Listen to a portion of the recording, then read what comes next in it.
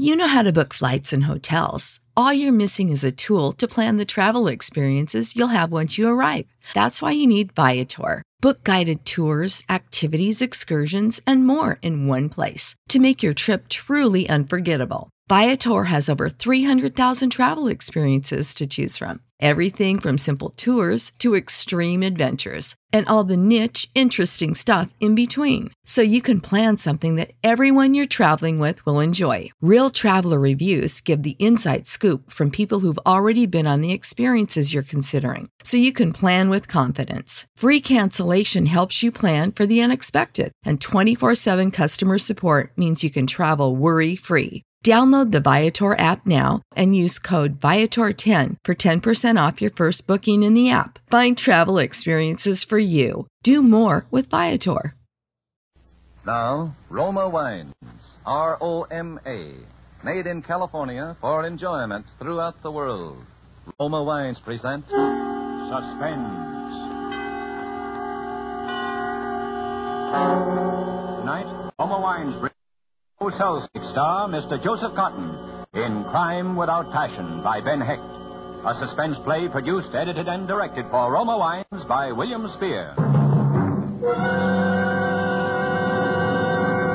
Suspense, radio's outstanding theater of thrills, is presented for your enjoyment by Roma Wines. That's R-O-M-A, Roma Wines. Those excellent California wines that can add so much pleasantness to the way you live, to your happiness and entertaining guests, to your enjoyment of everyday meals. Yes, right now a glass full would be very pleasant as Roma Wines bring you Joseph Cotton in a remarkable tale of Suspense. She had phoned me to come over to her apartment. She wanted a showdown. Well, I wanted a showdown, too, and so I went over to her apartment. And after all the time I've given you. Well, everybody thinks we're engaged to be married. Now you're trying to give me the go-by just like that. The girls in this show, what a laugh they'll hand me. Who do you think you are, anyway? Now, calm and watch your temper. Just think I've been such a fool. Earl Wilson and everybody, won't they give me the rats in their column? Mm-hmm. And the rest of the bunch around the El Bravo. Well, when they get through with me, I'll probably lose my lead in the Bird of Paradise.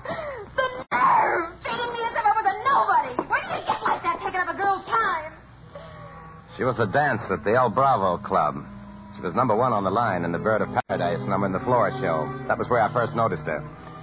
I looked at her now with complete detachment. I wondered what I had ever seen in this red-headed, illiterate creature with her childish face and muscular legs. How could I have ever considered her charming or desirable?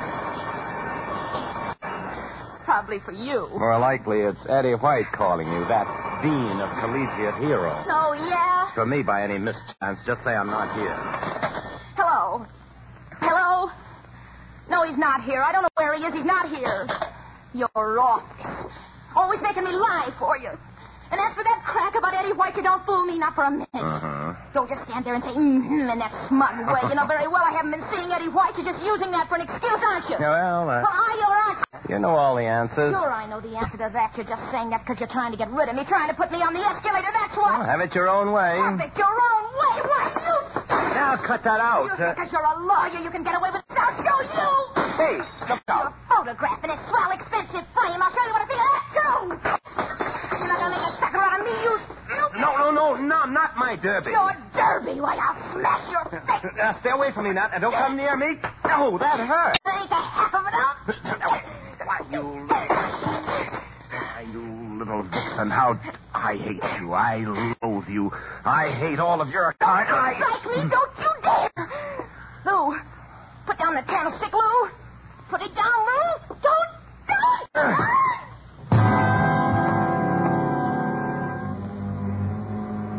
I was suddenly aware of a large brass candlestick in my hand, and on the floor lay Carmen Brown. I leaned over her.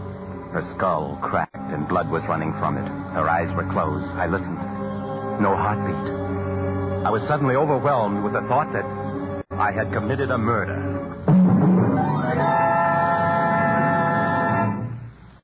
I don't think there's a lawyer in New York with more thorough experience in the handling of criminal cases. No. I knew all the angles.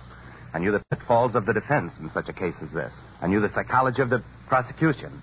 I'd unexpectedly and inadvertently been cast in the role of a criminal. Through my mind rushed all the prejudices and difficulties of such a case.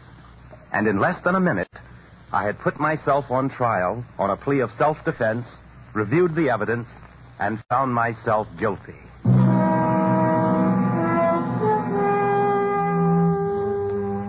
It's a curious thing. No doubt the public at large, the layman, would expect that some unpublicized and secret professional legal maneuver would be used by the great Lou Hendricks in the present predicament. It would seem to the reader of crime fiction and the listener to radio mystery drama that some less hackneyed word than alibi would be the key word to my puzzle. I am sorry, ladies and gentlemen. I should dearly love to shake some diabolically ingenious trick out of my lawyer's sleeve. But such would be a waste of time. An alibi was what I needed.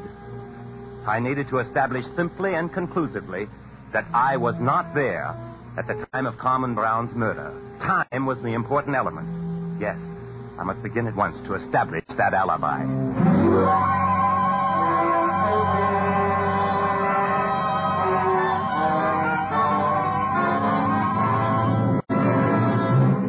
For suspense, Roma Wines are bringing you Joseph Cotton in Crime Without Passion by Ben Hecht. Roma Wines' presentation tonight in radio's outstanding theater of thrills, Suspense.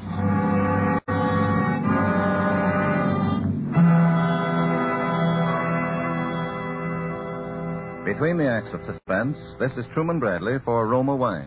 Do you know the principal difference between American and European hospitality? Well, here's how famed Elsa Maxwell, authority on entertaining, sees it. Says Miss Maxwell, American hospitality is distinguished by its informality. Good friends in America don't need an invitation. They just drop in and take potluck.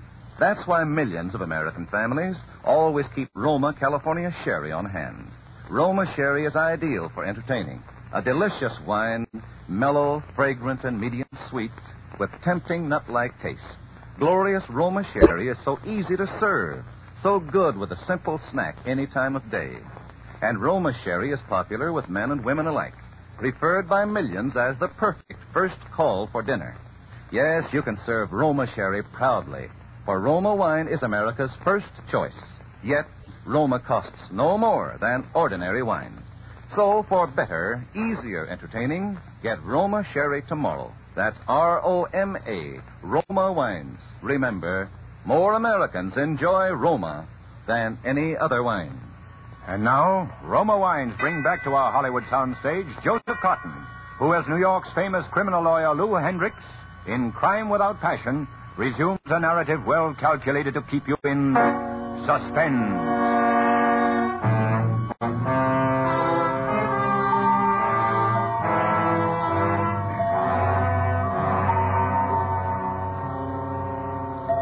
I leaned over and glanced at the watch on Carmen's wrist. The dialed glass was broken. The watch had stopped. The hands pointed to 2 minutes of 4. The clock on the desk had just struck 4. The telephone. I let it ring. Had to. Of course, the phone made it impossible to establish an alibi by setting the time forward. Other phone calls might come in before 5 o'clock.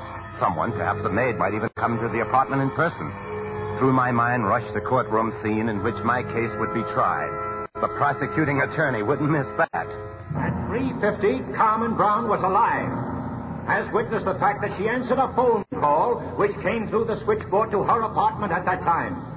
At 2 minutes after 4, just 12 minutes later, a phone call came through that same switchboard which she failed to answer.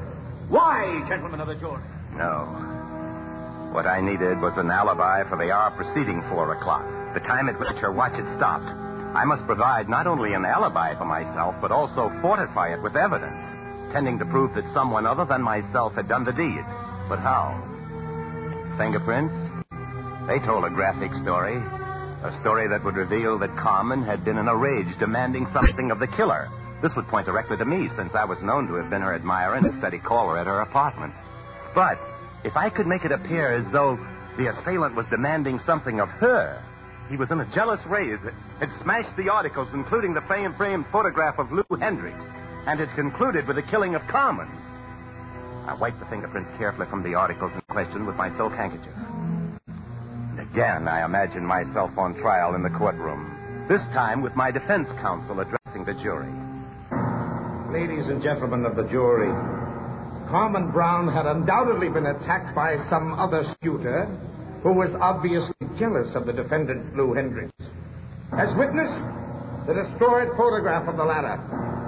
You will also note her assailant was crafty enough to remove all fingerprints. So far, it was good. I had set the scene. I was ready to leave the apartment. But wait, I just remembered. A gun was in Carmen's desk only a few feet from where she now lay. They would wonder why she hadn't defended herself with it. The prosecuting attorney wouldn't miss that. Oh, no. He'd point an accusing finger at me. And yet, Carmen Brown did not reach for this weapon with which she could have defended herself. Why? Was it because the assailant was someone familiar with her? Someone against whom she had no thought of arming herself? Or perhaps because the assailant was familiar with the premises and knew where the gun was and prevented her from reaching it? I took the gun and slipped it into my coat pocket. I would dispose of it later. I took every precaution to make sure that no one saw me as I left the building. My trained legal mind warned me against a surprise witness, which in so many court cases was dramatically brought forth by the prosecutor to confound the guilty. I remembered grimly how some of my best cases had tumbled by the appearance in court of some aimless stray human, someone who happened to have seen the defendant during his presupposed alibi. The prosecutor would have a gleam in his eye questioning such a witness in the courtroom. And you say you saw the defendant, Lou Hendricks, leaving the apartment building shortly after the time of the murder? This must not happen.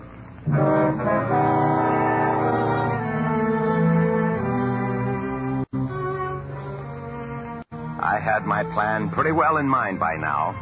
I took a back shortcut to Broadway, the Palace Theater. It was an off hour. There was not a long line waiting. I bought my ticket and went quickly in. Seats without waiting. Seats in the third aisle to your right, please.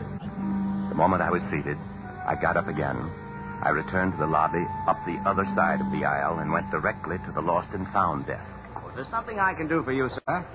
I wish to report the loss of a pair of gloves. Oh? Do you have any idea where they were lost? Oh, somewhere in the theater. I had them when I came in. I'm not usually so careless, but the picture was so engrossing, I was completely carried away with it. And, well, apparently I failed to carry away my gloves. Gloves. I imagine they'll be turned in, sir. Oh, I'm sure they'll be found. If you'll just make a record of it. Lou Hendricks is the name, with an X. Hendricks, huh? Hendrix, huh? That's an unusual spelling. Family name. Well, all right, sir, Mr. Hendricks. If you'll just fill out this blank with your name and address and the time. Oh, yes. Oh, yes, to be sure, the time. Let's see. What is the time? It's exactly 20 minutes after 4. I'll record that on the blank for you. After 4? Well, could it be that late? Heavens, I had no idea of the time. Quite a long picture. Yes, the picture was a little longer than most. I hope you enjoyed it, sir. Oh, yes, indeed. I enjoyed it very much. It was well worth sitting through. Well, thank you very much. I had established an alibi for having spent the time between 2:30 and 4:20 in the movie theater. This was a period of 2 hours, and this was now recorded in black and white at the Lost and Found desk. I'd taken care that this should be a movie that I had already seen, so I'd be able to recite the plot in question. The main body of my alibi had been achieved. I now went directly from the movie to my next port of call, Sardi's Restaurant, where I'm well known. How are you, Mr. Hendricks? Your usual table? Yes, Henry. Seen the headlines? No, I just came from a movie. Oh, by the way, what is the exact time? I've got to make a telephone call. It's just 4:30, Mr. Hendricks. 4:30. I think I'll make my telephone call while you make me a chicken sandwich. Okay, the booth is just there, you know. Yeah.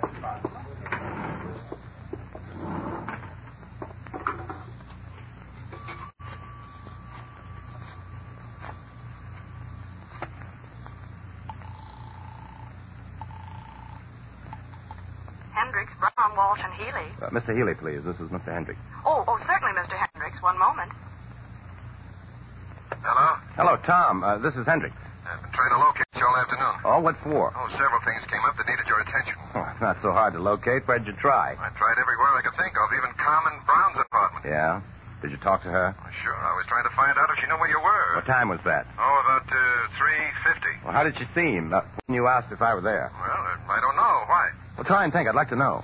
Well, come to think of it, she struck me as a little curt or upset about something. Upset, eh? Listen, I don't want you to call me at that number anymore, understand? Oh, well, sure, if you say so. I'm all washed up at that telephone number. Understand what I mean? In the future, that number is out. Any other calls? No. Okay.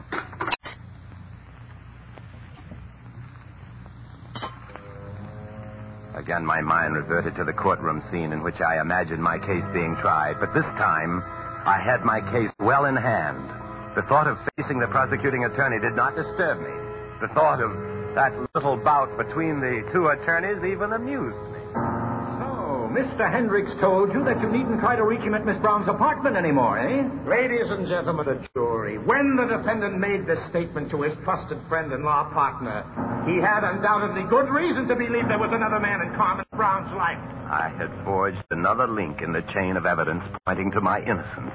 Everything was working out in favor of a perfect alibi for my defense. Everything was going fine. I was beginning to enjoy the case very much.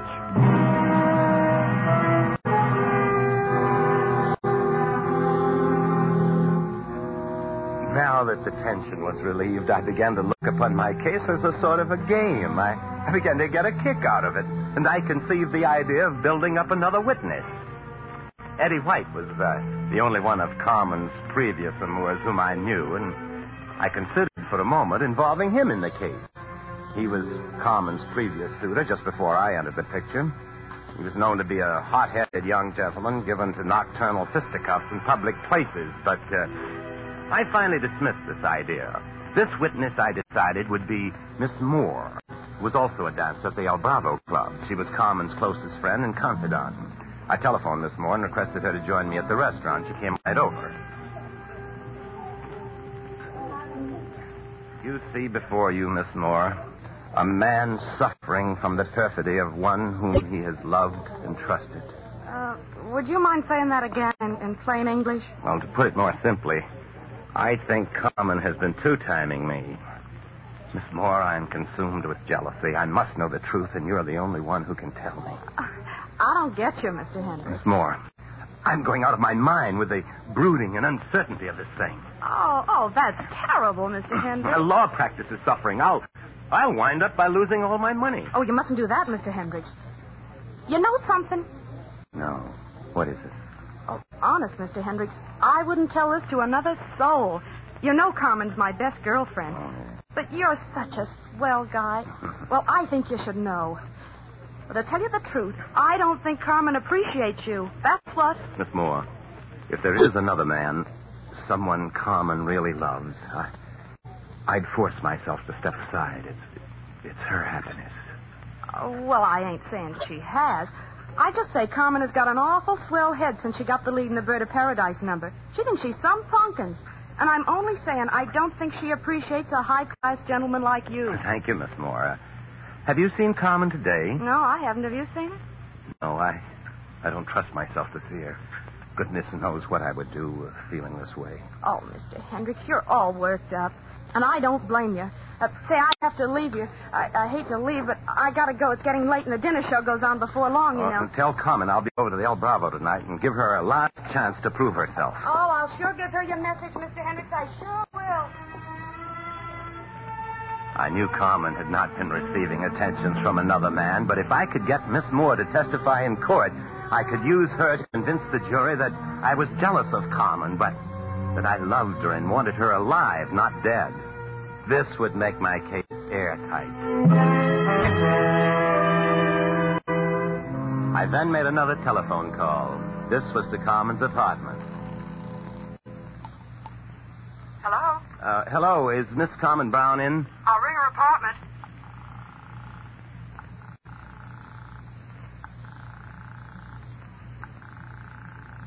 I'm sorry, she doesn't answer. Well, this is Mr. Hendricks calling. Hadn't she been in at all? I've been trying to get her all day. She hasn't come in while I've been here, Mr. Hendricks. How long is that? About 3 hours. Thank you. I'm coming over there. Tell her if she comes in, will you? This would strengthen my apparent effort to contact Carmen. It was a bold stroke, this, to go back to her house. I approached the switchboard operator. Good afternoon, Mr. Hendricks. Oh, has Miss Brown come in since I called on the phone? I haven't seen her. I'll ring her apartment again.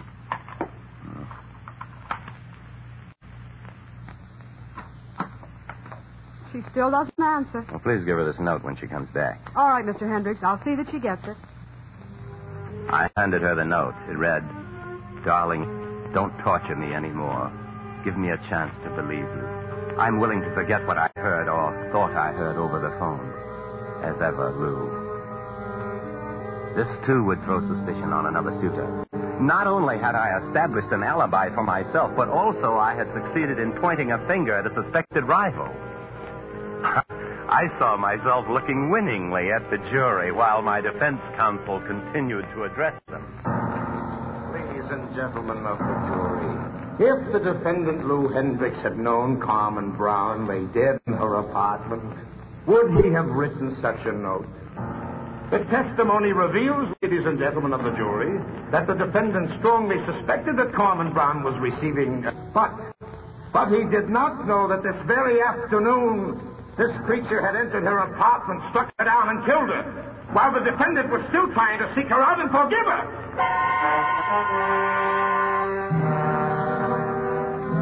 My alibi was now complete. I had every angle worked out. I summed up my case. It was perfect. From my superior legal knowledge, my vast experience, I had built a perfect case for myself. I was very pleased.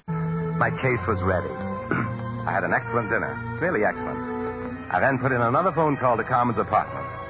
I was ready to hear the news of the finding of the body. At the news of the crime, I would rush right over and act my part of the thoroughly grief-stricken suitor. This would be the finishing touch, a final flourish, as it were. Miss Brown does not answer. The crime had evidently still not been discovered.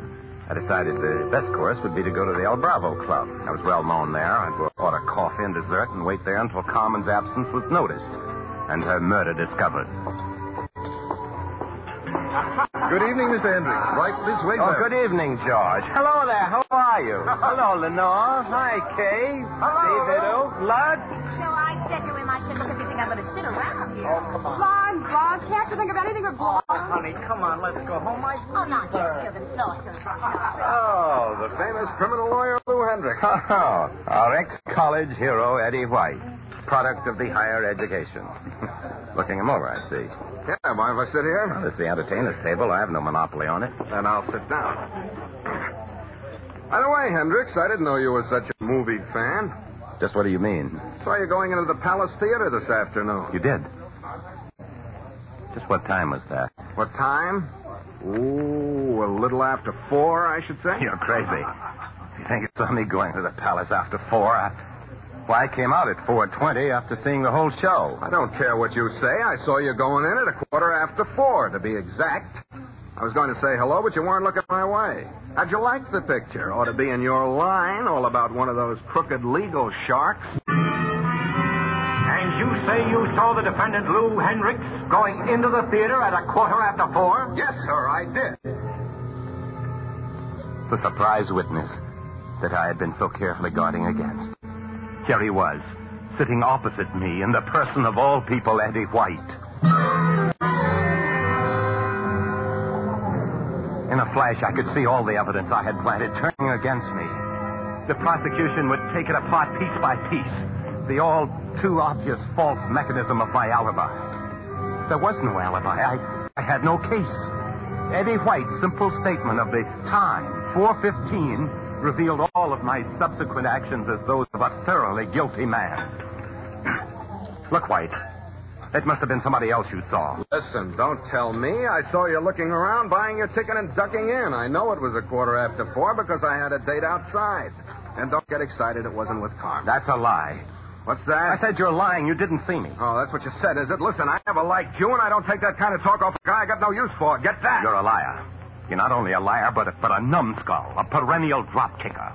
Once a drop kicker, always a drop kicker. Oh, you little shyster. Take your hands off my collar. Let me go. Take your hands off me. Calling me a liar. You little shyster. You no good little shyster.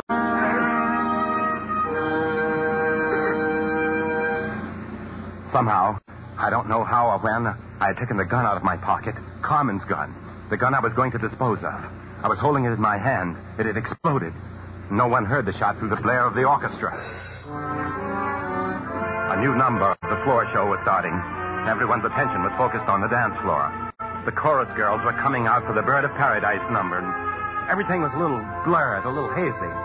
I looked at the girls as they came forward. Leading the chorus, I saw Carmen Brown. She was dancing. This could not be. I grew sick. I shut my eyes, and I opened them again. It was no hallucination. It was Carmen. Under her ear, at the back of her head, I saw strips of court plaster. And I knew then what had happened. I left her apartment without taking a second look at her. Evidently, the blow had merely knocked her out. She must have regained consciousness and called for a doctor. It was as simple as that. She was alive now and dancing.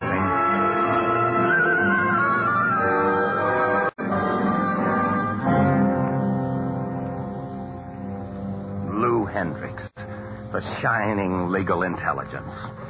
I had built a perfect alibi to exonerate myself of a murder which had never occurred. While across the table, slumped in a chair opposite me, was the body of a man for whose murder I had no defense. Every step of my carefully built alibi, my perfect case, would help to convict me of the killing of Betty White. This time I had no alibi. This time there was no possible defense. This time when the judge asked the foreman if they'd reached a decision, there could be only one reply. Yes, Your Honor, we have. We find the defendant guilty of murder in the first degree.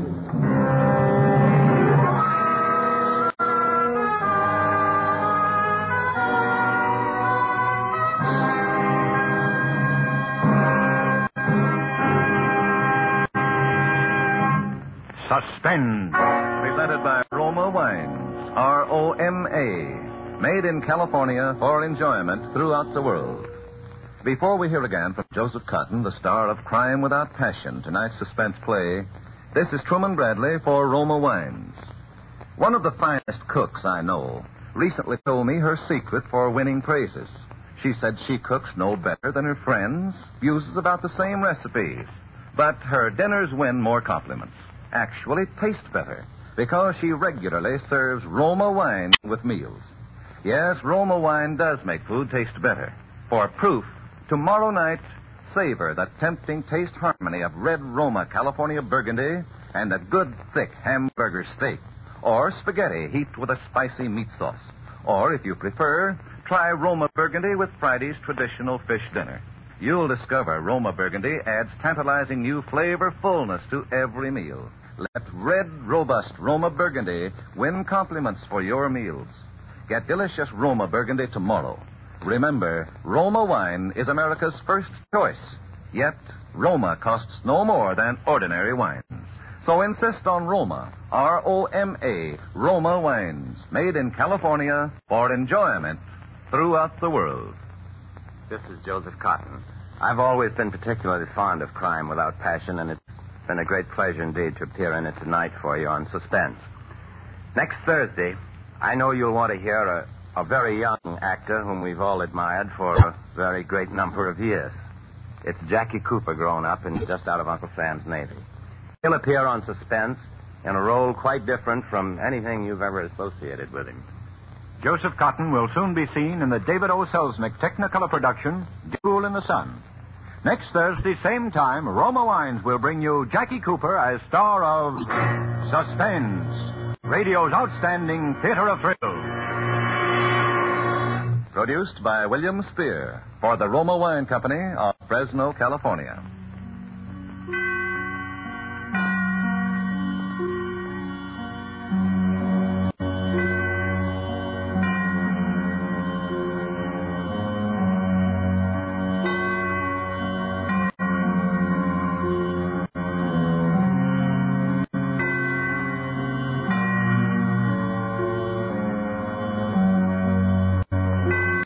Save big on brunch for mom, all in the Kroger app. Get 16-ounce packs of flavorful Angus 90% lean ground sirloin for $4.99 each with a digital coupon. Then buy 2, get 2 free on 12 packs of delicious Coca-Cola, Pepsi, or 7-Up, all with your card.